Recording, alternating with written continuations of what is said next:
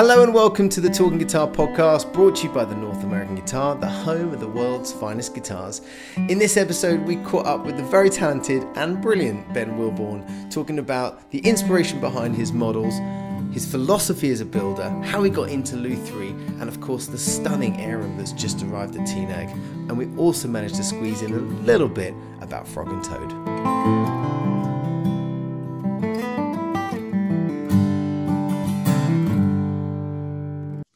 Hey!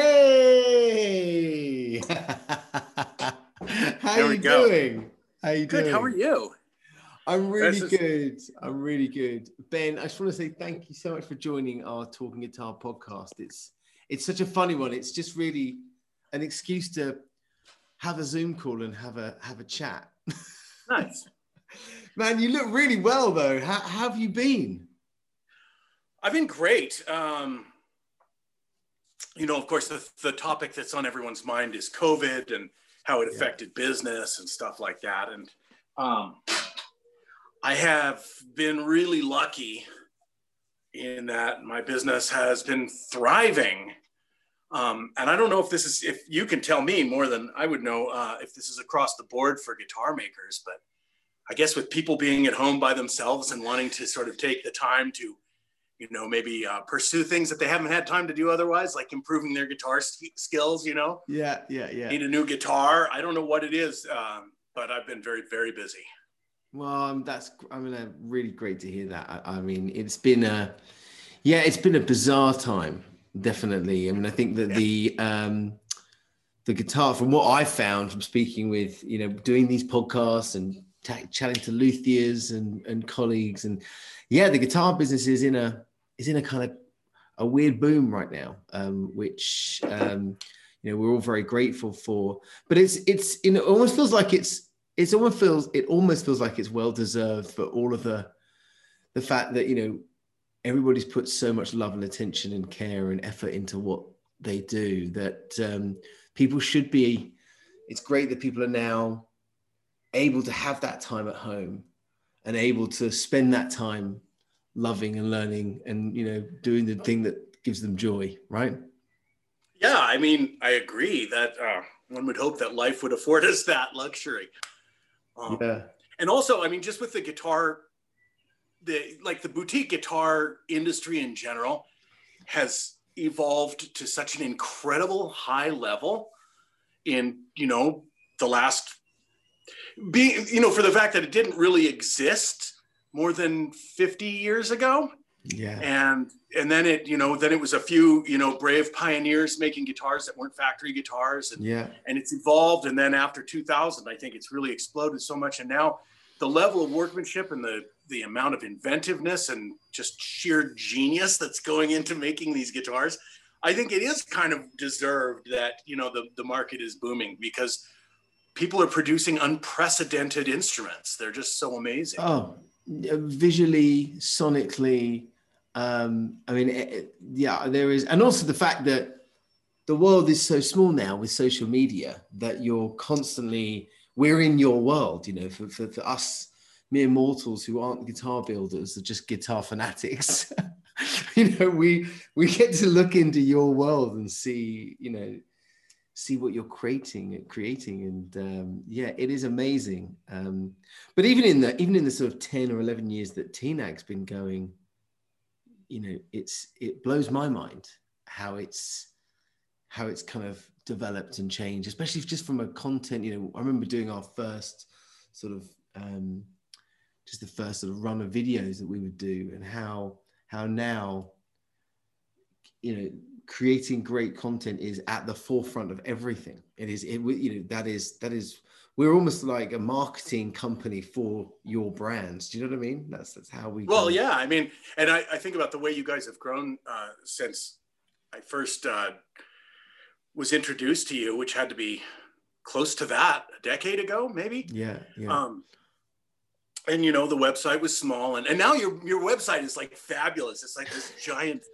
It's huge. I mean, I haven't seen a quarter of it probably, and I've paged through it quite a bit. Well, it's good to know that you're rifling through the site. That's good. That's good to know. What I thought would be really great to do is, because I know that we've only really met face to face a couple of times, Right. and it was actually, I think it was at the LaConnor show. I met you at LaConnor, yes. Yeah, and you were so busy at that show, it was ridiculous. Every time we tried to sort of get together to have a chat, you had like 4 or 5 people around your table, all the guitars had gone, and you were like, just play this Lion, just quickly play this Lion before you go. And I remember playing it briefly. I was like, yeah, wow, that's blown my mind. But nice to say. But it's you know, so it's nice for us to actually have some face-to-face time in this bizarre world that we're living in, looking at screens all the time. Yeah, agreed. So what I wanted to ask was, just can you tell me a little bit more about how you got into Lutherie? Like, what were your first steps into this beautiful world that we're living in? Okay, yes. So I didn't start building till I was 40 years old, and I know I look youthful and girlish now. I was gonna say, you only look about 25 now. So yeah, well, double that and add a bit. So yeah, I'm 52 years old, and so I've been doing this for 12 years. And I started because my wife had just given birth to our second child, little Ellie, and they were spending a lot of time, quiet time.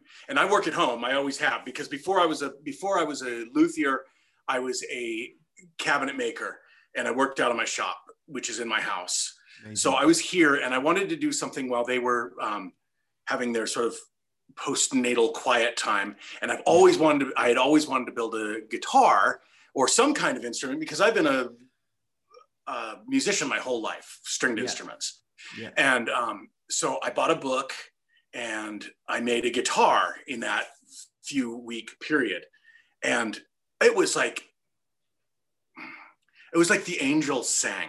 I just went, this is so gratifying. And my first guitar was, it was a guitar, and it played in tune, and it was crude. You know, there was stuff I just didn't understand. And, but I knew that this is something I wanted to pursue. So here we were with my daughter and my son, who was a couple of years older.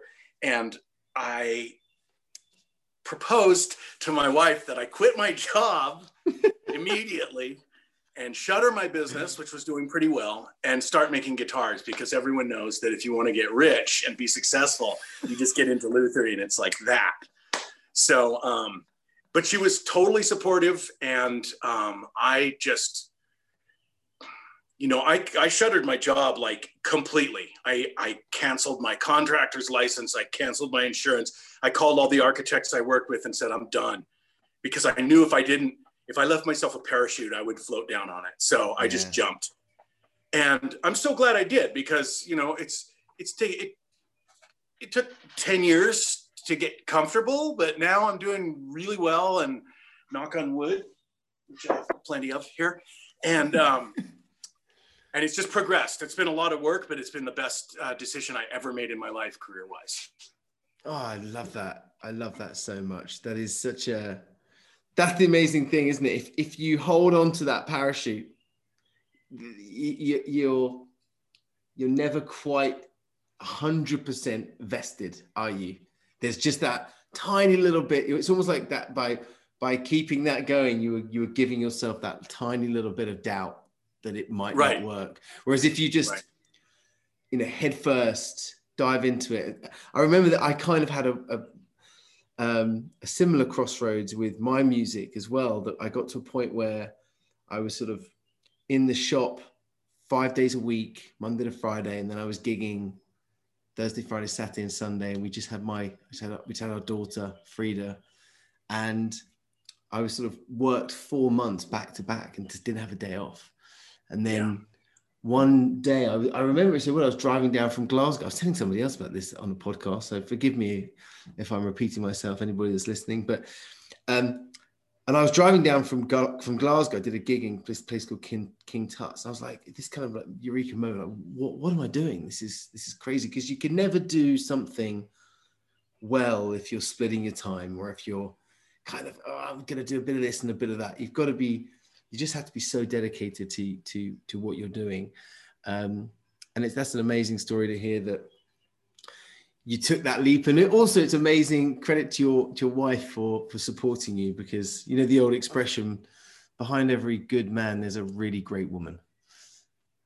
Oh, well, yeah, certainly it might be, if I qualify as the first. So, and you actually named your instruments after your children, didn't you? I did, but I ran out. I only have 2 kids. But I did the best. So I'll tell you, I had my series of guitars that I call my period series. I named the first one after Ellie, so I call it the Ellie Bell. And the second one I named the Lion, which I named after my son Leo. Another guitar, which isn't quite in the series, but is related, I named the Gloria after my wife. And then I had this big one, and I named that the Patros for my father, you know.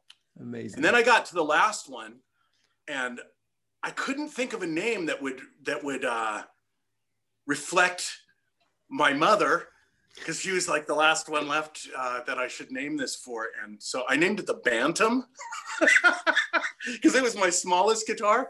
So the one that was supposed to be named after my mother, I named after a chicken. So, but she took that pretty well. But so yeah, I tried to keep the family in there. When I went to the Kama series, which is the guitar I'm largely building now, I took a completely different route on naming those. Yes, can you pronounce? I don't want to butcher it. So it's called the Nautilus. So the Nautilus is as in is that as in nautical, like nautical lights, like Nautilus? Well, it's actually named here. Let me grab one. In fact, this is your guitar. This is the one that's coming to the North American guitar. Oh my gosh, look at that. And it's just hanging. It's just off, that lacquer is just off the gun. It still needs to be polished out and assembled, but it's built. And so I call this guitar, I call it the Kama series, because of the sound hole, you know, looks like a comma. So the whole, and my regular round hole guitars, I call the period series. So sort of a joke, but but descriptive too. All of these guitars I named, there's this curve here, and it starts down here at the tail. It goes into this arm bevel, and then it swells out and returns into itself, sort of folds back down into the guitar. It's a very sculptural, smooth curve. And I tried to find, you know, it's an interesting thing about curves. I'm not a math guy at all. So there are mathematical formulas that describe curves like this in nature, like the Fibonacci series or the golden mean. These are mathematical expressions of this shape, which is found in nature, which is this perfectly faired, beautiful curve. And so I named these instruments in the Kama series after incidents of that I found in nature that also had like what I consider to be a really memorable and pretty name. So this one, for instance, is called the arum. And this is named after the genus of flowers that are known as lilies are in the arum genus. And there's actually an arum lily, which is like this black, beautiful rose. It looks like a calla lily, but it's jet black.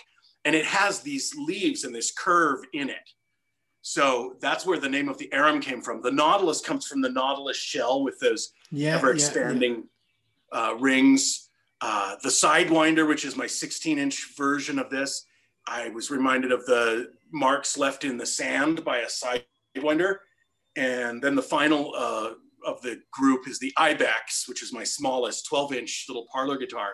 And that's so named after the relative of the deer that has those really cool curves in its horns. So that's the sort of like slightly pretentious source of my names for the Kama series. That's so cool though. So you're really integrating nature. There's so much going on of that. The whole nature of the wood, nature of the curvature, the mathematical sort of science behind it, all that's God, that right. Did you take a lot of time to kind of, was it a bit like a bug? Did you kind of, when you thought, oh, this is interesting, and then did you come up with the design first and then look for naming it, or was it more that you were? Oh no, the design came first, and in fact, the design which I'm much more proud of than I am of the names. The design is a product of basically ceaselessly thinking about guitars for a decade. And when I say that, it's like not hyperbole. Like, I am utterly obsessed with guitars, and they're what I think about to the exclusion of many other things, like buying new shirts and shoes and stuff. Like, I'm just totally obsessed with guitars. And I began to question whether I wanted to pursue making X-Braces guitars anymore, mainly because I just feel like there's so many people doing it, and it's evolved to such a high level of perfection that the differences that are being made while maintaining the X-Brace paradigm, are so small and so hard to distinguish and so hard to hear. I was like, I became disenchanted with the X-bracing for various reasons, which I either could get into or could not. I don't know how long we're supposed to go on this thing, but the whole idea was, it suddenly came to me that I needed to chuck out that whole paradigm and just start over with something new. And that was like the seed of the Comma series, and it took me years to come up with it. And when I finally got all of those things integrated together on an initial prototype instrument, I was just like blown away. Oh wow, that's amazing. I feel like this has it's just changed the way I think about guitars. It's changed the way I think about what they're capable of. And so far, everyone that I've had play these instruments, like, agree with me. I haven't had anyone go, well, that's stupid. Why would I get this guitar? I'm like, everyone's like totally amazed by how much volume and sustain and overtone content and evenness these instruments have. So I'm by no means trying to denigrate the X-Brace guitar or like repudiate its great long history. But I found something that interests me more, and that's the way I've been going. And in fact, as evidence of that, like, I'm booked out basically 2 years right now, and every single order I've got is for a Comma series instrument.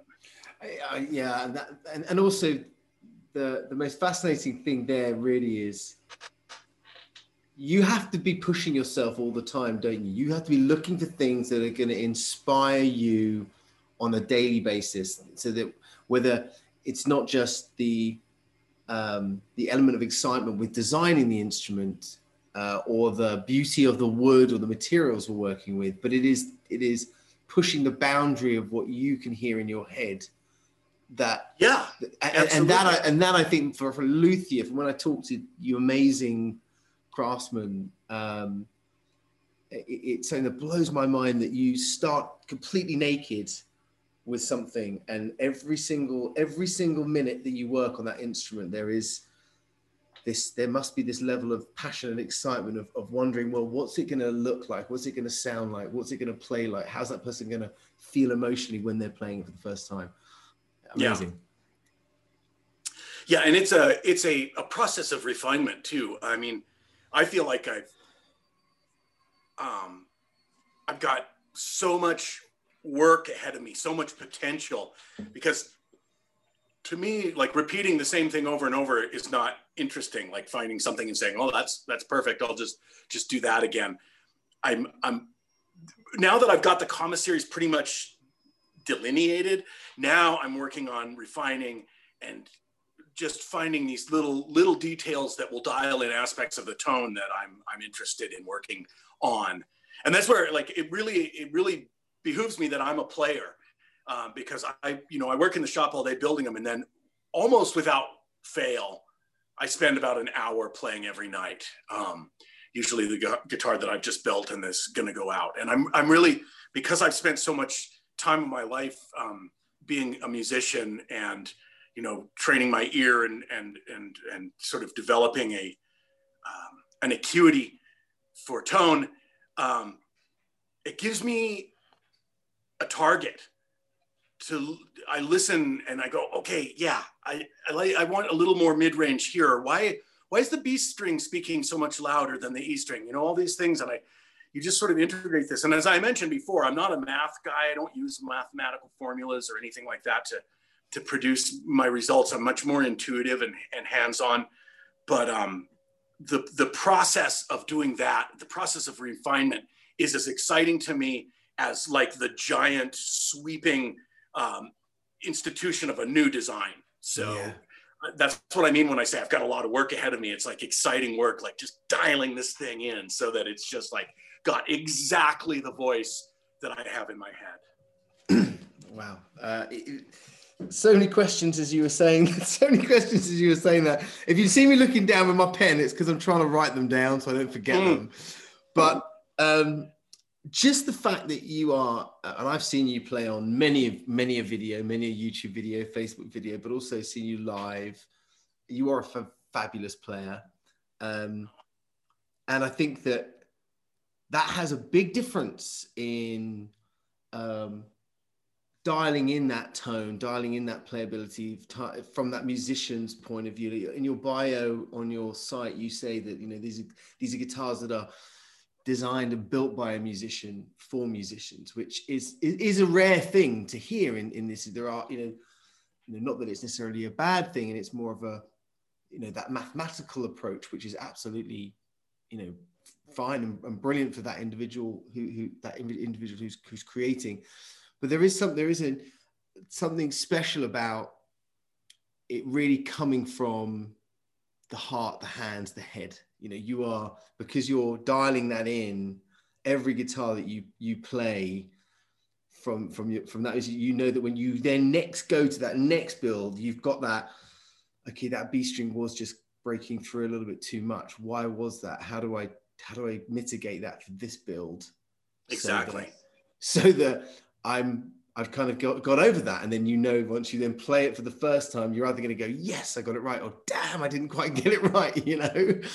But it's like, you know, good friend of both of ours, Jason, you know, phenomenal player. And I think that it must be amazing to play an instrument that you built for the first time, but also that refining process must be a big plus.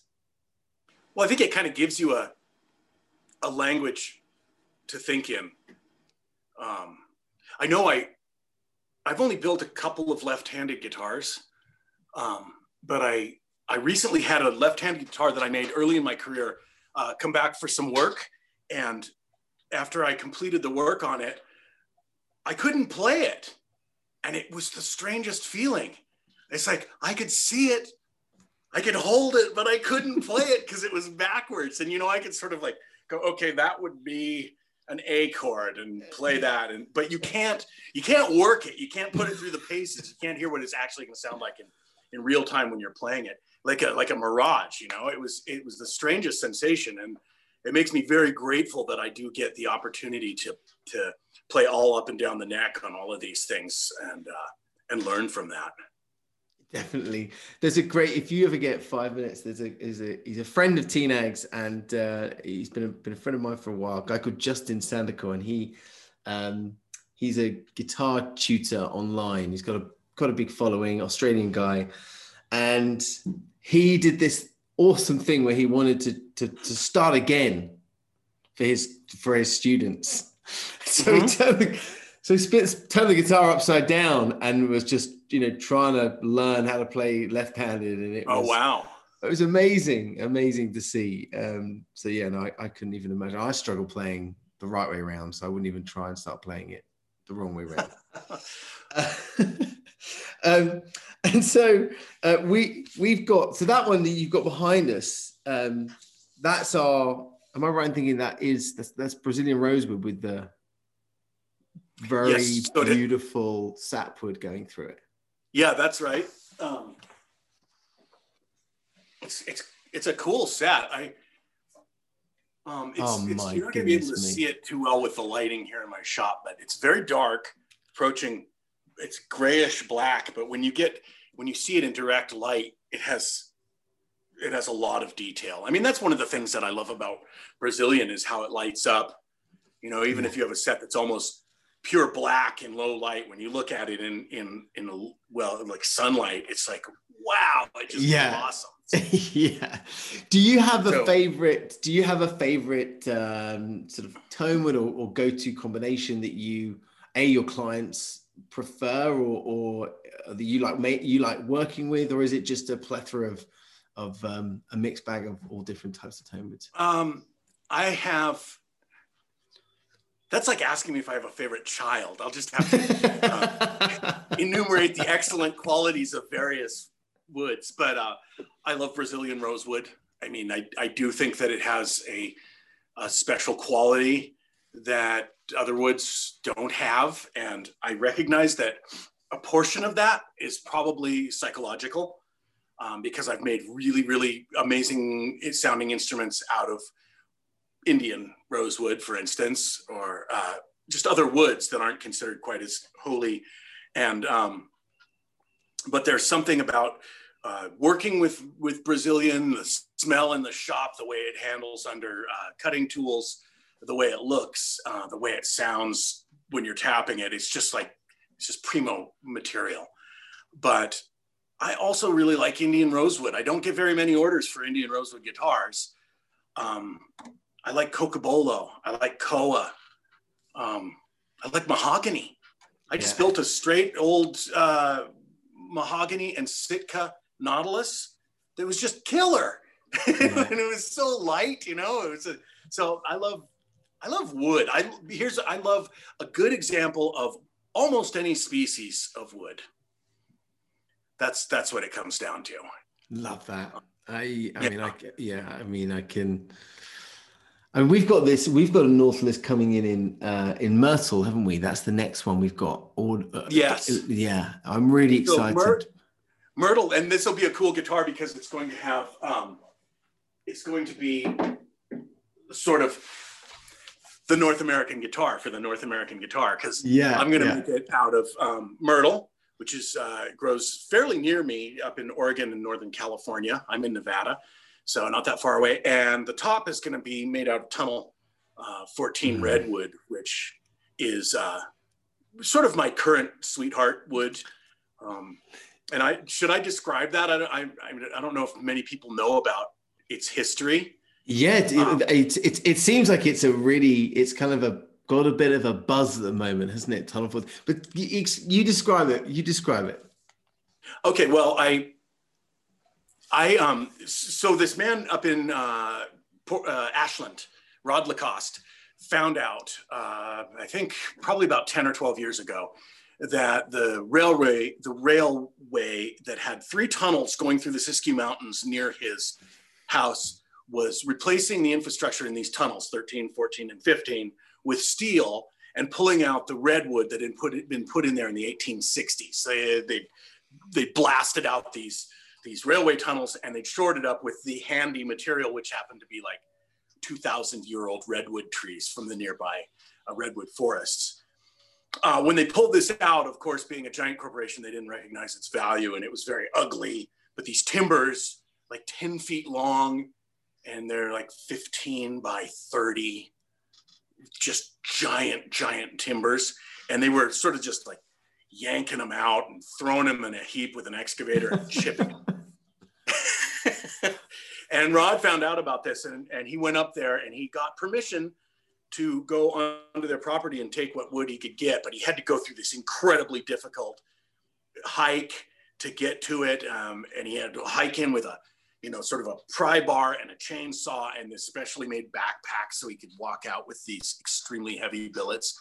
And he managed to save a good portion of this wood, not a ton, but some. So it's a very limited source wood, but it's been sitting. It's been, it was felled 150 years ago, and then it's been sitting in these semi-dry conditions since then. And so Rod gets these billets and he splits them open, and he really knows how to cut top wood, because when he says it's quartered, and he's silk all the way across the top. And some of the wood has stains where there've been, moisture has brought in minerals from the ground, and others looks like it was cut out of a fresh tree. And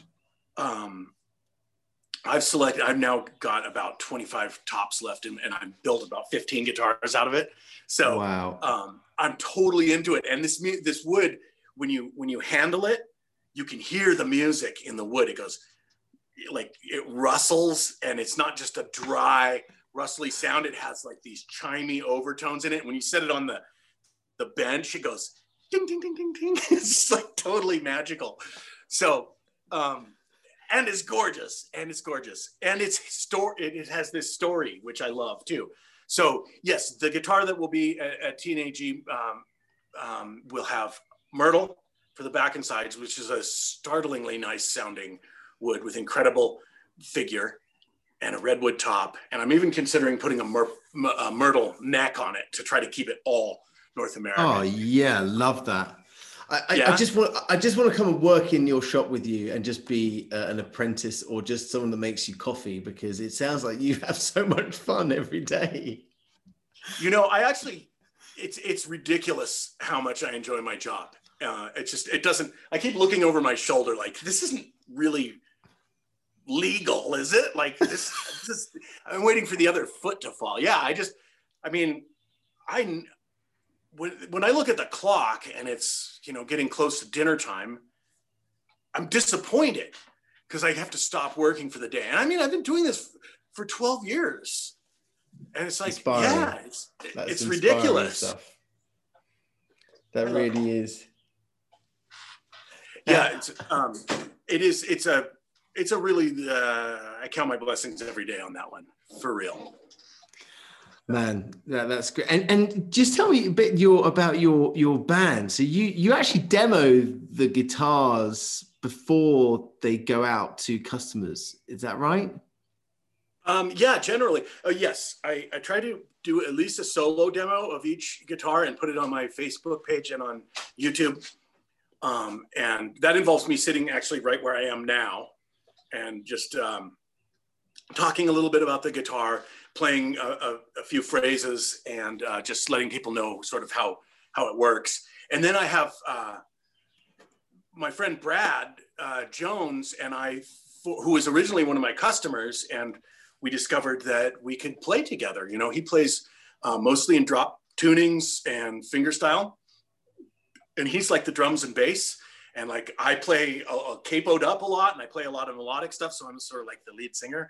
And we compose duets together, and it's been like really one of the most satisfying musical experiences of my life. We've been doing it for about 7 or 8 years now, and we're called Frog and Toad, and we do a lot of videos. And I got to tell you, it's super gratifying to make a guitar and then get to play it on a tune that you have helped compose, and then have people respond to it so positively. It's like, that's totally cool, man. Yeah, that's very cool. So who's Frog and who's Toad? Well, I'm Toad, and he's Frog. And if anyone knows the Lobel series of books for kids, and I know that we haven't received a cease and desist order from the Lobel estate or anything, but I know we're sort of stolen that name, but we don't defile it in any way. But Brad's really super tall and skinny and bald, and I'm kind of short and wide and bald, and we just sort of have this like ridiculous disparity in the way we look. And we both have, at the time, we both had kids in the like 5-year-old kids, and we've been reading that book, and it's like, we're Frog and Toad, man. It's like, we got to just play into this. So yeah, naturally I got stuck with being Toad, who is like the grumpy one who always starts trouble and gets into jams and stuff like that. So I hope that doesn't actually isn't analogous to real life, but that's where the name came from. I'm going to buy the books and start reading them to my daughter. That's it. If you haven't, they're awesome. They're wonderful, gentle, wise, funny books. I will definitely start doing that. I just jumping back when you're saying about you play an instrument that you've just built and you explain it a little bit. I think that that's something that, one of the things that we enjoy the most is, raving about how incredible each individual instrument is and how incredible the luthiers are and story.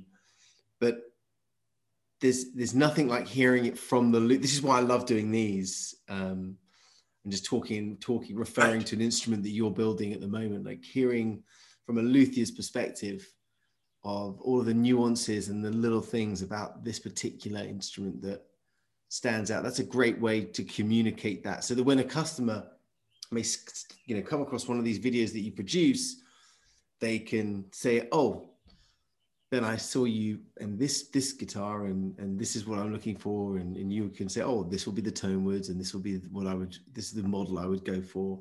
So that's a great addition to what you're doing, other than Frog and Toad, obviously. And it strikes me that in the modern day, like luthier built instruments, you're really forming a relationship with your customer. It's more than, you're not just cranking out a guitar and sending it off. I mean, I do have customers who are a little less talkative than others. But often when I'm building an instrument and in the months that precede the start of the build, I get to know people pretty well and we communicate a lot. That's something actually that I don't mind doing. And a lot of my former customers are now, I would consider, my current friends. Which I think is a really cool thing, but it's an important aspect of this modern sort of guitar business model, is that it's more than just the instrument. It's a relationship, and they want to know that someone's getting the guitar made by somebody who really feels strongly about it and isn't some kind of nefarious villain, and is like putting his heart and soul into it, because it is there's something almost like personal and very intimate about discussing an instrument and how it's going to be. This is an object that is an intimate thing. Like, you hold it against your body, you spend a lot of time with it. I'm not a terribly metaphysical person, but there's a certain amount of mojo in there that is undeniable. And whether this is just, the manifestation of the psychology of the relationship that you've had with your builder, if you feel good about the whole thing from the initial contact to getting the guitar in the mail and undoing it, and then 2 years later still playing it and going, God, this thing is just developing. I mean, that's a very special thing that you just don't get with a factory or a secondhand instrument. So it's like the bespoke process is pretty sophisticated, socially sophisticated interaction. Oh yeah, I could not agree. I could not agree more. I mean, I think that taking somebody on that journey, just from our side as being that facilitator, and watching someone go through that journey, to hearing how happy they are upon receiving it. What we love is when someone has come to us and has ordered a bespoke slot, and we then linked him with the luthier, and Annie, the wonderful, amazing Annie, does these great, beautiful build threads, and she sends them over, and there's this great dialogue between them. And then the guitar arrives, and they say, "Oh no, can you send it to TNAG to give it the TNAG treatment of the photos and the video, and then send it on to me?" Right. And because they get to keep those, that's their guitar, played by whoever. Yeah. And just how excited they are when they receive that instrument. That it is a really emotional and magical experience. And I think that more and more people are, almost not waking up to it. That's the wrong expression, but they are becoming more. It's the bespoke process, I would say, would be quite daunting to some guitar buyers, but now it's like, well, yeah, I want to go on that journey from seeing the picture of the set to holding it in my hand. Yeah. I think some people are intimidated by it, because, for whatever reason, maybe you're entering the lair of someone who's supposedly an expert in a subject which you want to You want to be involved in and express opinions on shape to a certain extent. So I think it can be daunting for customers to make the call to a luthier, but I think most of us, I know I speak for myself when I say I really try to be as open and when I didn't build guitars, it seemed like black magic to me. Like, how the heck can you build this? It's like, how do you do that?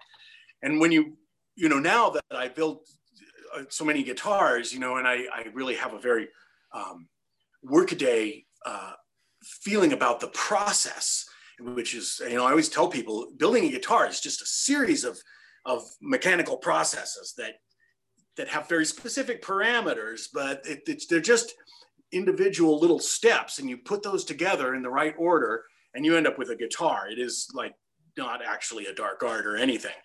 So I think when people enter that realm as a builder, I try to be very, very sensitive to the fact that some people might be daunted, and it should be a really fun process. It should be really fun from the get-go to the receipt of the instrument. Yeah, absolutely. Couldn't agree more with that. Which is why we like when we're speccing out instruments for the store, it's nice to give you that, like you were talking about the Northeus myrtle wood, and in my mind might go for a myrtle neck, and to give you that creative freedom where you can kind of just step away, not have to be doing it for somebody else, and just build an instrument. Right. And we're excited about getting that both of those instruments in to the store, and firstly because they're the first ones that we've got in from the new series. That's right. Yeah. So I'm looking forward to getting your reaction. I think you'll like them.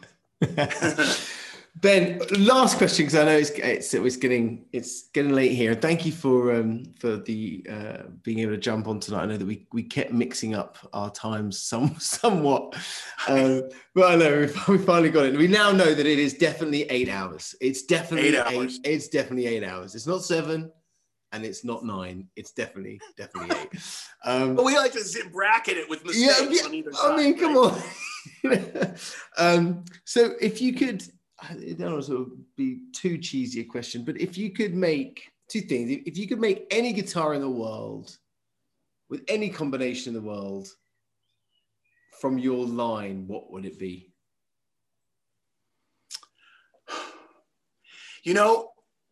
It'd probably be the next guitar I'm making, no matter what that is. Great answer. That is the best answer we've ever had. I won't make a guitar out of crummy wood. Like, I'm just not ever going to do that. So I like all the wood that I use, and each species has its individual character. And although some are held in higher esteem than others, they're all just like wood is just an amazing product, period. And so I'm generally totally excited about whatever set of wood I have on my bench that I'm about to start gluing together.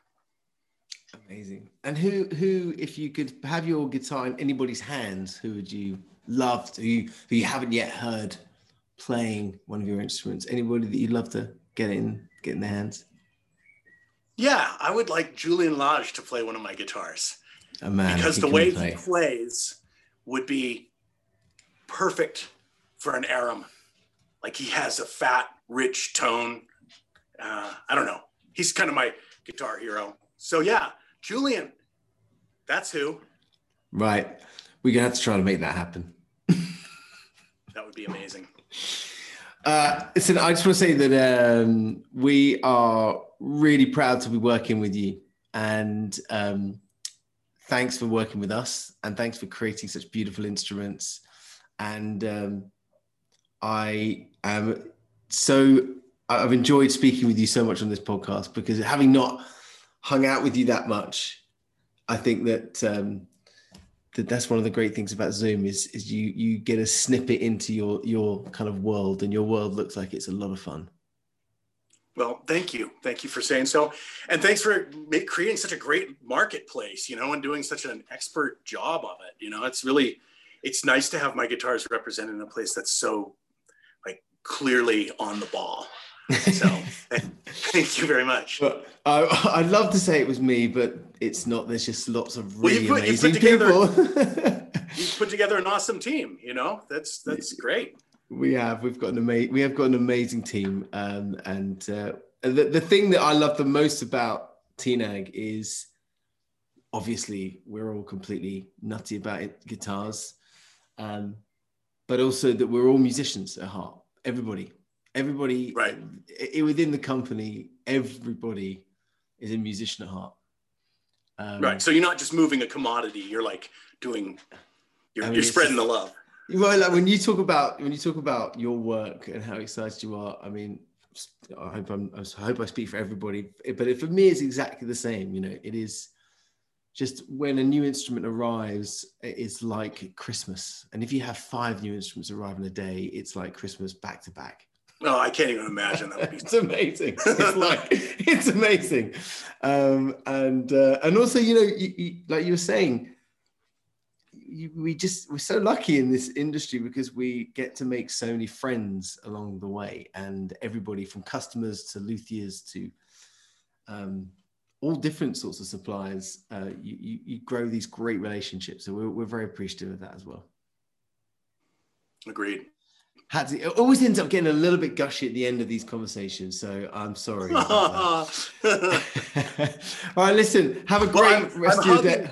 Yeah, hug the camera. There you go. The postage stamp sized version of you.